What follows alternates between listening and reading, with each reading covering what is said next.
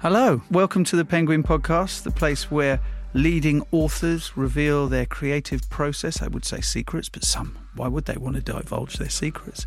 My name is Nihal Arthanayake. I'm joined by an author, journalist, who is known amongst other accolades for his Man Booker Prize winning novel, The Finkler Question. He's written 16 novels and 5 works of non-fiction. His new work, Live a Little, explores the question of love during the twilight years. It's Howard Jacobson. Howard, hello. Hello. How lovely to be talking to you. It's great to be talking to you. In my twilight years. Not at all. Not at all. What is your exercise regime? Do you have such a thing? Well, that's a good start. We can get over this one very quickly. I do have a man who comes to stretch me twice a week. But mainly I lie on a mat and he pulls me. And when I lie on the mat, I am 5'8.5". And when I get up, I'm 5'11", nearly 6 foot. It's worth doing. But that's it, really. But I walk. I've always been a walker, because walking's very good when you're writing. You hit the wall and then you need to go for a walk to sort it all out. So it's walking and stretching. I mean, being a writer is a fairly solitary existence. Do you need to have regularly the interaction of others? I need to have the interaction of another. I am a man that's always needed a close companion, and I have one in my wife, and we talk everything over. All my columns and articles I read to her in bed in the morning, and my books she reads before they go out of the house, so everything passes through her. We began life making television films together, and she was the director and producer. So we began like that, so I trust her, and that's been a pattern that's continued. I couldn't live without that. You've been a guest on the Penguin Podcast before with Richard E. Grant, I believe. Yes. You know, of course, that when you come on here, that authors bring along a handful of objects that have inspired their work. But before we find out what you've picked, just give us a sense, what is Live a Little, your latest novel, all about? It's ironical, really, because it's the story of two people who, on the face of it, only have a little bit of life left. They're in their 90s. Though they are so full of life, you might feel that they could go on forever. It's the story, quite simply, of a woman, Beryl Dusenberry, who's terrified that she's losing her memory, and a man, Shimi Carmeli, who would love to lose his memory. He just wishes he could forget his life, because his life is one of shame, and she is doing all she can to hold on to her life by making tapestries of what her life has been and by writing diaries of it. So that's the contrast, really, forgetting and only wishing one could forget. They each have got a lot to give each other, even at the age of 90. You have a just extraordinary selection of names in this book. Do the characters come to mind and then the name is attached, or do they kind of grow into the name? I mean, Wanda Wolfsheim and these fantastic names that you have. Dickensian ability to be able to create these wonderful names. I love playing with names, and I have from the very first book I wrote. I'm always very disappointed if I read a novel and he's called Tom and she's called Mary. You mentioned Dickens, and that's right, Dickens is a huge influence on me. Dickens remains the novelist I most admire. I like having fun with names, and you understand yourself through a name, really. I've understood myself. I've been in a battle with my name. When I yearned to be a writer when I was young, I always thought, something's standing in my way and that's my name. I do not see a book with War and Peace by Howard Jacobson. No.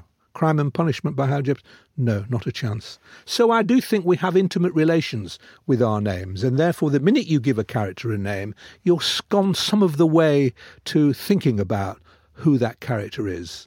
So in this case, with Beryl, she changes her name. She wishes to recreate herself and have fun with herself and teasing her children and teasing her carers. She's a teasing woman, so part of her armoury of teasing is the name. Are you doing to us what she does to everybody around her? There's this kind Talking too much. No. But it's the mischief part of it. Yes. That I'm intrigued. Yes. Because not every author is mischievous. No, not every author is or wants to be funny, and I've always wanted to be funny. One of my arguments with the times I live in is you don't get that kind of mischief in the discourse, which is social media. You don't get teasing. So I've discovered over the years it's got harder to tease people as a writer. They don't quite hear the tease the way they once did. They're a bit more deaf to irony. And people are finding it harder and harder to understand the idea of the dramatic voice. We're not all out there in the business of saying what we mean. And a novelist will not say what he means. That's assuming he knows what he means. This world of the imagination is light years away from the world of thumbs up or thumbs down. There ain't no emoji for what a novel does. Does that mean then that you feel that we are becoming more stifled? If I wrote my first novel now, it would cause all sorts of problems for me, and editors would be saying, "Can you really say that?" and all that. I'm having to apply a little self-censorship in a way I didn't have to before, or at least think about self-censorship. In the course of a year now, I do 100 capitulations that I never had to do before for a quiet life. You just become a preposterous person if you just go, "No, I'm going to say this and I'm going to say that and I'm going to say the other." You pause and you think, okay, well, if there are decencies to observe and there are people's feelings to think about, I'll do it for a bit. But I don't feel I should. I feel I'm being. You're not being the real you, are you? Well, fortunately, I don't know who the real me is. Oh. I guess I wonder who does. And that would be, I'd never put it to myself like that. I'd feel that I'm being fancy about myself if I said that. But I think I should be allowed to find out. I think I should be allowed to explore, indecencies and unkindnesses and inappropriateness. I should be allowed to, that's what a book is for, just to find your way through all that. And the fact that we all have to be careful now is terrible. Let's get into your objects, because you've brought a wide array of images for us. The first one is really interesting. It is a picture, which I'm thinking is drawn by a child. Tell me about this picture. It's drawn by my granddaughter. I'm not a very grandfatherly man. I don't do what some grandfatherly men do and rave and gush, and not entirely unlike the male character in my novel. She's about 11 now, and she did that half a life ago when she was about 6. And she did it when we were sitting in a cafe and just did it in like a second. I couldn't believe it, because I don't like to think I look like that. It's a bit... I think it's a really... But it's got something. The wildness of your hair. It's the facial hair. Droopy eyes. It's got the fact that my shoulders are all twisted and contorted with the anguish of life. I thought it was just extra. I really, really thought it was extraordinary. Where do you keep it? On what passes for a mantelpiece in my apartment. Right, okay. So it's something that you would certainly see every day. I see it every day, yeah. Okay. Softer that I am. Well, you see, I'm softer than Beryl, my main character. Well, you my couldn't main be much wonderful harder. Character. The best character I've ever written, I think. Do you? Yes, I do think that. In fact, my agent, when he got the manuscript, just raved, "Beryl is fantastic. She's the best thing you've ever done. Can't you get rid of the bloke?" I said, "Well, I think she'd have no foil if I got rid of the man." But I've been thinking about how Beryl occurred to me, and I don't know when you'd want to talk to me. I'm interested in absolutely when she occurred to you. I'm also just fascinated by her command of language and how much fun you must have had. Never had so much fun as a writer before. I've never had a woman at the centre of one of my novels before. I never had the courage. I always thought, well, you need to know things I don't know about women. I write about men, unashamedly. She gave me a freedom, A, from being a man, B, from being the age I am, because she's older, so 90. And if you've got your wits about you when you're 90, the 90-year-olds I know, and I know a lot, actually, who are vivid and fluent and acute. And it's a real freedom they're free from the things that we're worried about, free from the things that we've just been talking about, giving offence. They don't care about giving offence. In fact, they relish giving offence. She loves giving offence. She lives to give offence. She just suddenly forced herself. I'll be a little bit mystical. She just appeared. I don't know what she was doing sitting on my desk, because she's a little elderly to be sitting on my desk. It's mad, isn't it? I don't really have appearances, but they're not really apparitions. But that was what it was like, and she was just there. And I said to my wife, I just know what to do with this woman. I know exactly what I know who she is. I know what she's going to say. I know what she's for. I can't wait to start writing. And I wrote her in very, very fluently to begin with, just pages of her when the novel opens. And she just was a gift. I don't know where from. Was she always going to be disdainful of the modern world and disdainful of largely everyone around her? Was that where the comedy comes from? In particular, I thought what she's for is to kind of write a chronicle of what men were like in the 20th century. It's like a compendium of men, because she goes through her husbands, not only her sons, for whom she's got no time whatsoever, partly because she remembers the men who fathered them on her and she's got no time for them.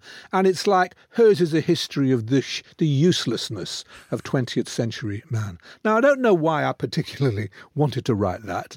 I'm not that enamoured of my sex. I do think we, make a terrible mess of things. And I do think, looking about the world now, that the people I admire most more and more turn out to be women. And that's a surprise to me that I've come to feel that, because I've always seen myself as a kind of battling bloke. I suddenly don't want to stand up for men anymore. And Beryl gave me the opportunity just to make fun of men. Just quickly before we move on to the next object, are you a better man in the 21st century than you were in the 20th? Yeah, much, much, much better man. I became a better man when I turned 60. Why? I just became... Well, appetites changed. I really wasn't worth knowing. As a young man, I was frenetic. Whatever I did about myself, in whatever precautions I took about myself as a novelist, I didn't take about myself as a man in the world. I was rude, I was cruel, I was a terrible husband, I was a bad father. I wasn't worth knowing. I may have been entertaining company sometimes, but I was horrible. And it all grew from not having any confidence. Really not having any confidence. I'd been a shy, introverted boy, and in the act of bringing myself out from shyness and introversion, I became the opposite. Now I'm lovely to be with. I know I'm lovely to be with. I can just see. I see it in my wife's eyes. She's thinking, he's much nicer than I feared he was going to be. So it is, I kind of do dispense advice on these things, and I do say to women, don't go anywhere near a man before he's 60. It's a universal truth. No man is worth knowing before he's 60. I'm sorry. I think my wife would agree with you. Okay, I hope she never gets to listen to this. Okay, you have the next object here, and... This is, you brought in a programme from... It's a playbill. A playbill, okay. It's a playbill of a play that was of an by someone I recognise his name, yeah. Adaptation of my novel The Mighty Waltzer, which came out in 2000, I think. The Mighty Waltzer gave a kind of pleasure I'd not given as a novelist before. It's about a young boy playing table tennis who dreams of being a world table tennis champion and thereby making a fortune, which you don't as a world table tennis champion, and attracting the attention of beautiful women, which you don't if you're a world table tennis champion. You don't. But that was his fantasy and the joke. People would stop me in the street and say, this is my story. And I'd say, what, do you play table tennis? No, but they do some other...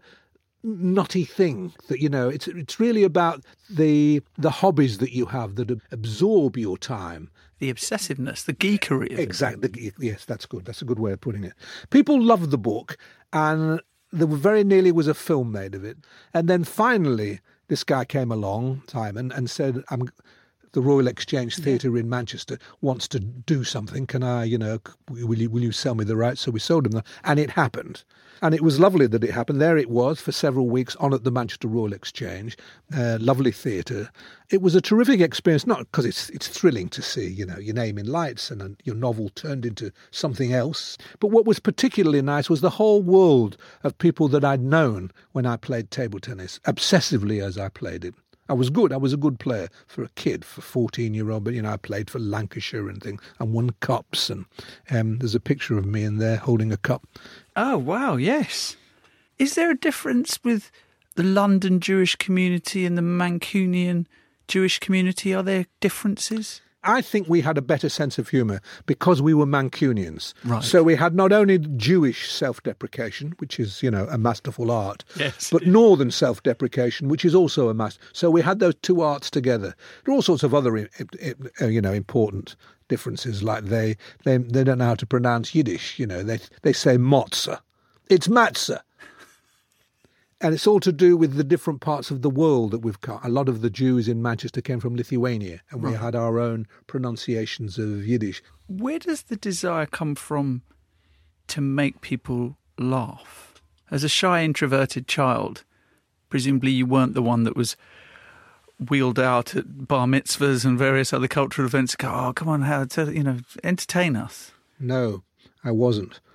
I discovered I was a good speech maker, which everybody couldn't understand. How come that this little boy who's stum, normally is stum, and suddenly there he is making a speech? I could make a speech. The shy boy meets his mother's friends, or glamorous women, they seem to him when he's 7, and he stutters out something and he's blushing and stammering, and then the only resource he's got is words. So he shapes a sentence that's got a kind of some form of comedy or cleverness in it. There's a punchline. And they laugh.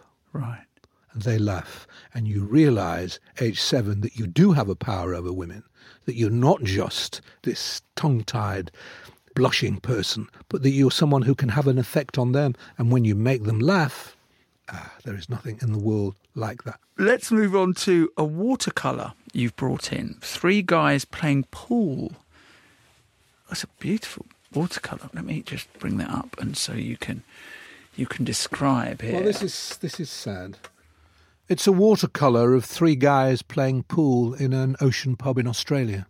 It's in a pub by the ocean. I'm not sure which ocean. It's in Australia.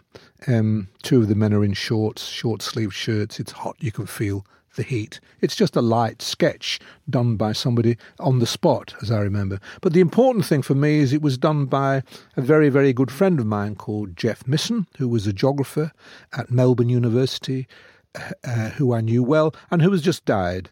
A lot of my Australian friends have died. In fact, 3 very good Australian friends died in this last 12 months. I'm very sentimental about Australia. Australia was... One should never talk about something being the making of you in case, the truth is that you were never made. After having some confidence at school because I could make people laugh and thinking this is okay, I'm all right, I've got out of my shyness now, I'm a boy in the world. Then I went to Cambridge and had a terrible time. I reverted. I was back being a tongue-tied kid again. And when I did make a joke in Cambridge, nobody laughed. And I needed a girlfriend and I couldn't find a girlfriend because there were no girls in Cambridge. I've said that to many people before. There were no girls there. And many of them said, well, I found a wife but I couldn't find. And in the end, I fell for a Manchester girl and brought her down to Cambridge. And my only female company in my final year there was my girlfriend from Manchester, who I then married. But Cambridge had been a disaster for me. I went out to lecture at Sydney University immediately on leaving Cambridge. Don't know how I got such a good job. And life changed. The sun shone. People did laugh at my jokes. They didn't make me feel it was problematic being a working class Jew, which must have been a problem in Cambridge. For me, in my own head. I don't know whether anybody else gave a damn, but I thought they gave a damn, and that's the same thing. They clearly didn't in Australia. It was a free, democratic place. I loved it. I loved the teaching. I loved everything about it. I just fell in love with Australia and have been in love with Australia ever since and have come and gone. And some of the closest friends I've had, certainly male friends, have been Australian. So when one dies, as this lovely man, Jeff, who was a geographer but loved Matisse, he loved art and worked himself, that sounded a lighter sketch. When he died, it's only a few months ago now, I just felt, well, some important part of me has gone. I loved Australian men because I loved the rough and tumble of the friendship with them. It took me a little while to work out what it was, because in my first months in Australia, I was always physically fighting with them, physically. You'd throwing wine at one another and beer at one another, and then you'd start wrestling. I mean, not actually punching one another's lights out, but wrestling around. And you'd playfully fighting, but also fighting. And they'd call you a bastard. You're a bastard, you bastard. And then I thought, hang on. This is love talk. You bastard, Jacobson, means I love you. That's how men express love in Australia. They call one another a bastard. You get very, very drunk. You wrestle with one another on the floor. You get up. You get drunk some more. You cry a bit. I've done some crying in my life, but most of the crying that I've done in my life has been into the neck of Australian men. It's the very, very strange. You bastard, Jacobson. And I say, you bastard. My lovely friend Jeff, he always called me, you bastard, you mad bastard. And he was an admirer of my earlier novels. He would write to me from Australia telling me how much he liked them and he got them and he was... This is genuinely a sad story. There's no one left to call me a bastard. They've gone. Sad. These are not tragic stories of men dying betimes, but they're still, I'm getting much older, and so a lot of my friends, some of whom were that little bit older than me, are dying, and it's sad. Mate? I've only just met you, so however much it may console you, and I do quite a good Australian accent, I'm not going to call you a bastard on this podcast. I feel it would be a little bit too premature. Kylie Minogue called me a bastard. Why? In a wonderful circumstances. I wrote an article in which I made the joke that when I went to Australia on a ship, because you went everywhere by boat, in 1965, they were all coming over in the other direction from Australia. They were coming to Europe. I was going to Australia, and we hallooed one another on the high seas, and they called out, "You're going the wrong way, mate." And that tickled some program makers, and they said that would make a terrific program. Let's make a program about your knowing them and about them all. But as a consequence of this, I was made Honorary Australian of the Year. And I went to, there was a big dinner at Australia House, and I was honoured and given a medal which says Honorary Australia. Why didn't I bring that? I know. Fool, why didn't I bring the medal? What a fool. Can I come back? Can I come back with the medal? You tell us about it now. So we'll pretend it's here. It's here. They hung the medal around.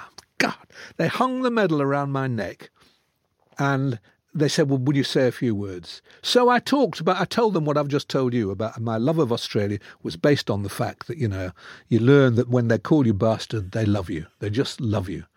Bastard. So they all enjoyed that. And I went back to sit at my table, and sitting opposite me was Kylie Minogue, who was actual Australian of the Year.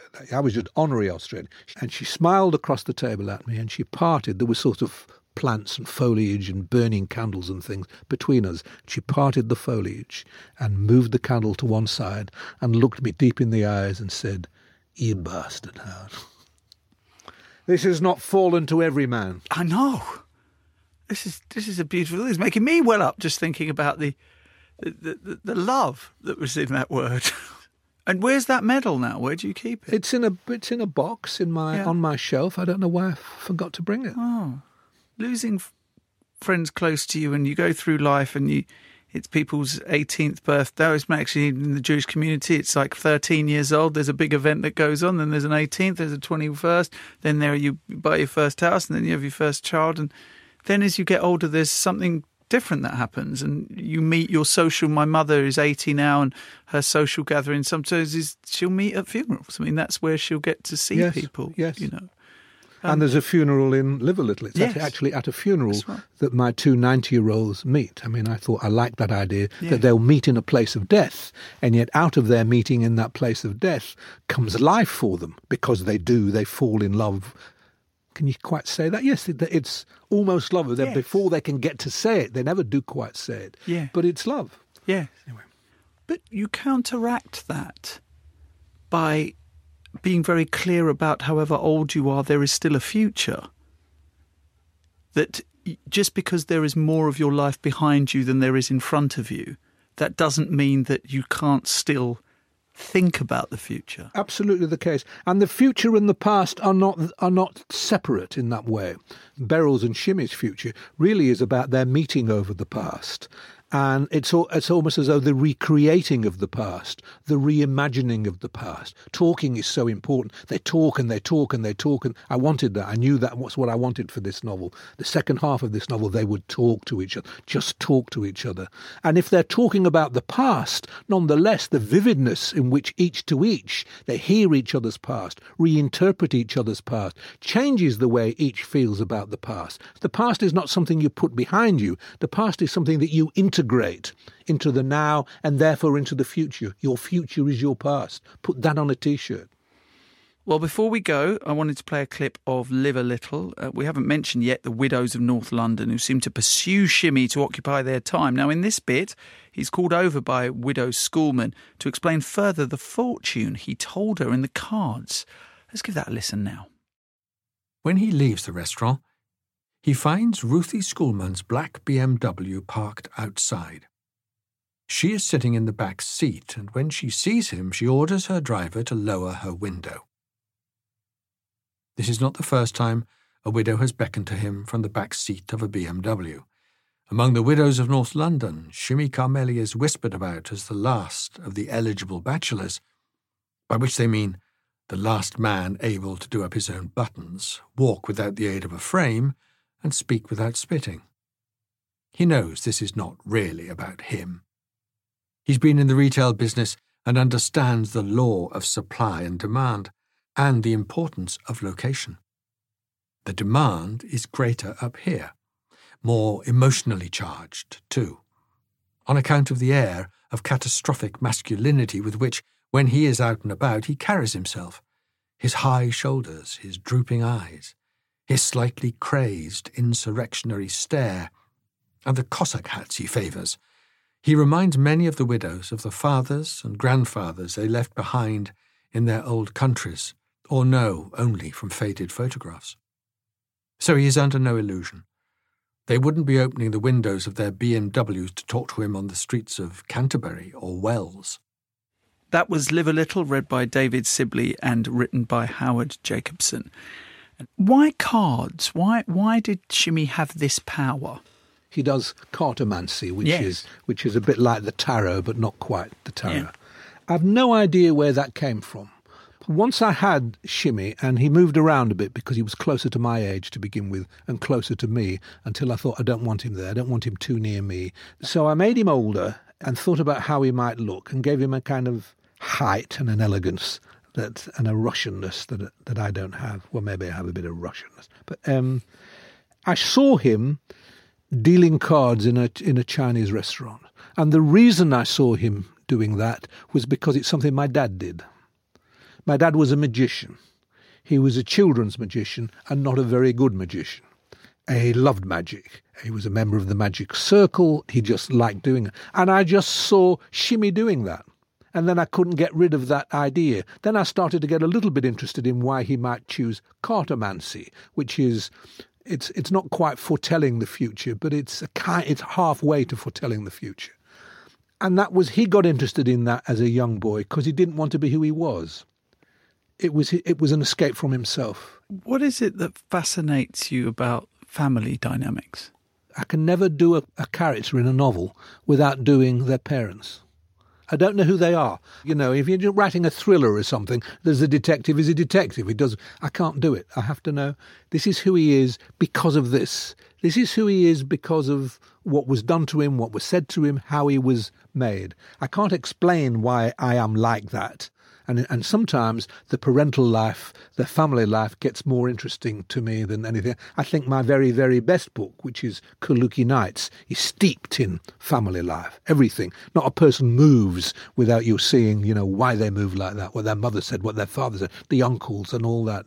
Maybe I can't understand anybody else without knowing their family life because I can't understand me without my family life. Well, I'm fascinated by myself, as all writers are, but I'm fascinated by the degree to which I'm my father's boy or my mother's boy. My father thought I was a mother's boy, and I wanted to be a father's boy. It was my mother who had the stronger influence on me when I was growing. She read me the poems. She made me bookish. My dad didn't. But she was the introverted one. And from her I got the introversion. And from my dad, the magician, the market man who I would see for most of my teenage years standing on the back of a lorry, clapping his hands and going, lady over here, lady over there. But he was the entertainer. And I wanted to be that. And in a way, you could say that some of my novels, particularly some of my noisier novels, are, the meeting ground. It's where I've come to bring my mother and my father together. I have to say, this is quite easily one of the most amazing conversations I've ever had. Well, that's very sweet of you to say so, but what were the others? Oh, Elif Shafak was pretty good, I have to say. and Sailesh Katiyarthi. She's an impressive woman. Yeah, Sailesh Katiyarthi, who won the Nobel Peace Prize, was pretty impressive as well. So you're there. I mean, good. You're there. Howard Jacobson. You one clever bastard. Bastard. You bastard. It's got to have a slight fall. It's got to have a slight fall too, because what you've got to imagine is that the person saying it is, as he's saying it, he starts standing up, but he finishes. He's on his knee. You'll get there. I think you need someone to send you to Sydney for a couple of months. I really do. Just a reminder that if you haven't already, do subscribe to the Penguin Podcast using sites such as Acast, iTunes or Spotify, or using the podcast app on your smartphone or your Alexa-enabled device as well. Now, tickets are now available for a very special live Penguin podcast with Mallory Blackman at the Lowry in Manchester on the 31st of August. I don't think I can drag Howard to Manchester on the 31st of August. I don't know what he'll be doing. I can't tell you how much of a pleasure it's been hanging out with you today, Howard. I have greatly enjoyed it too. You've prized all sorts of things out of me. You know what a taciturn person I am. I'd rather not say anything. And you've pulled out 3/4 of my secrets. Yes. I can't wait till you write a next book, then I can get the final 25% of your secrets. Oh, thank you, Howard. Thank you. It's been great fun. Terrific fun.